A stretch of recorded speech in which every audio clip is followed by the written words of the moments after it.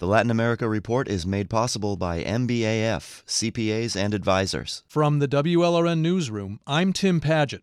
When Sao Paulo, Brazil reported Latin America's first case of the new coronavirus last month, South Florida had reason to worry. Sao Paulo is Latin America's largest city. Its residents travel a lot to Italy, where coronavirus is rampant. Each day, its airport sends scores of flights destined for Miami.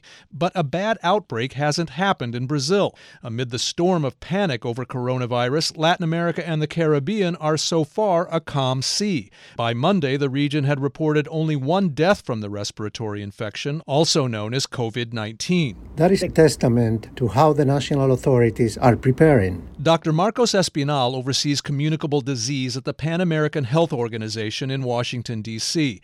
He points out Latin America has seen just 100 of the world's more than 111,000 coronavirus cases. One reason may be memories of how unprepared it was for its last major epidemic, the Zika virus. 5 years ago, the region looked run over by Zika and images of infected babies born with undeveloped brains.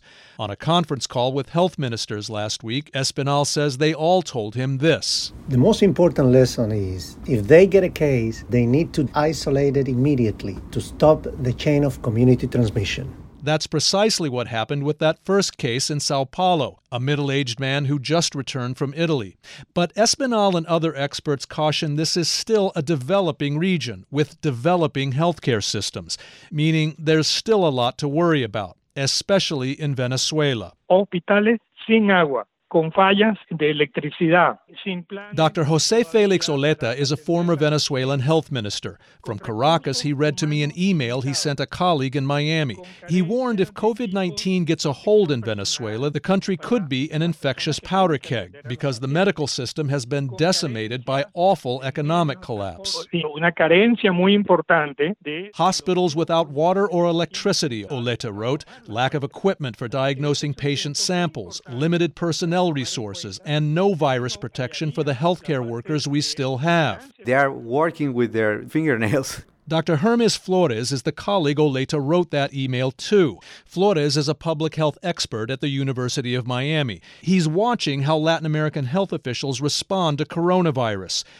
helps them develop tools like diagnostic test kits, which may eventually be in short supply there. With Zika, the University of Miami was ground zero for that. Flores has another vested interest. He has family back in his native Venezuela. The country has no reported cases yet, but Flores recalls how grossly its authoritarian regime underreported Zika cases.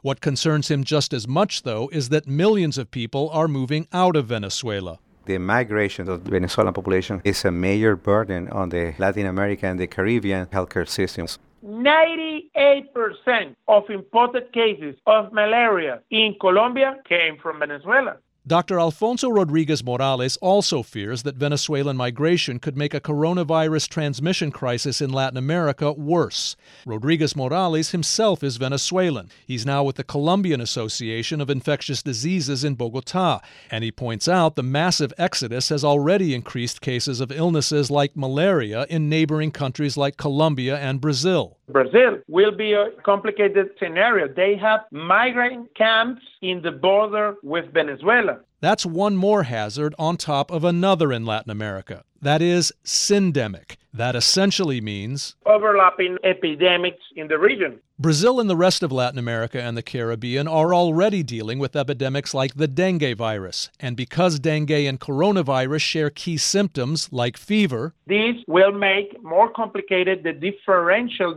diagnosis between the cases for the healthcare workers. That could create confusion, if not chaos, for health systems in Latin America as they try to pinpoint whether a case is coronavirus or not. But for now, the epidemic looks relatively controlled there. Colombia just launched a mobile app for COVID-19 information after the country reported its first case over the weekend. Colombia had the second highest number of Zika cases during that crisis. Colombia, too, has learned lessons. I'm Tim Padgett in Miami. The Latin America Report is made possible by MBAF, CPAs and advisors.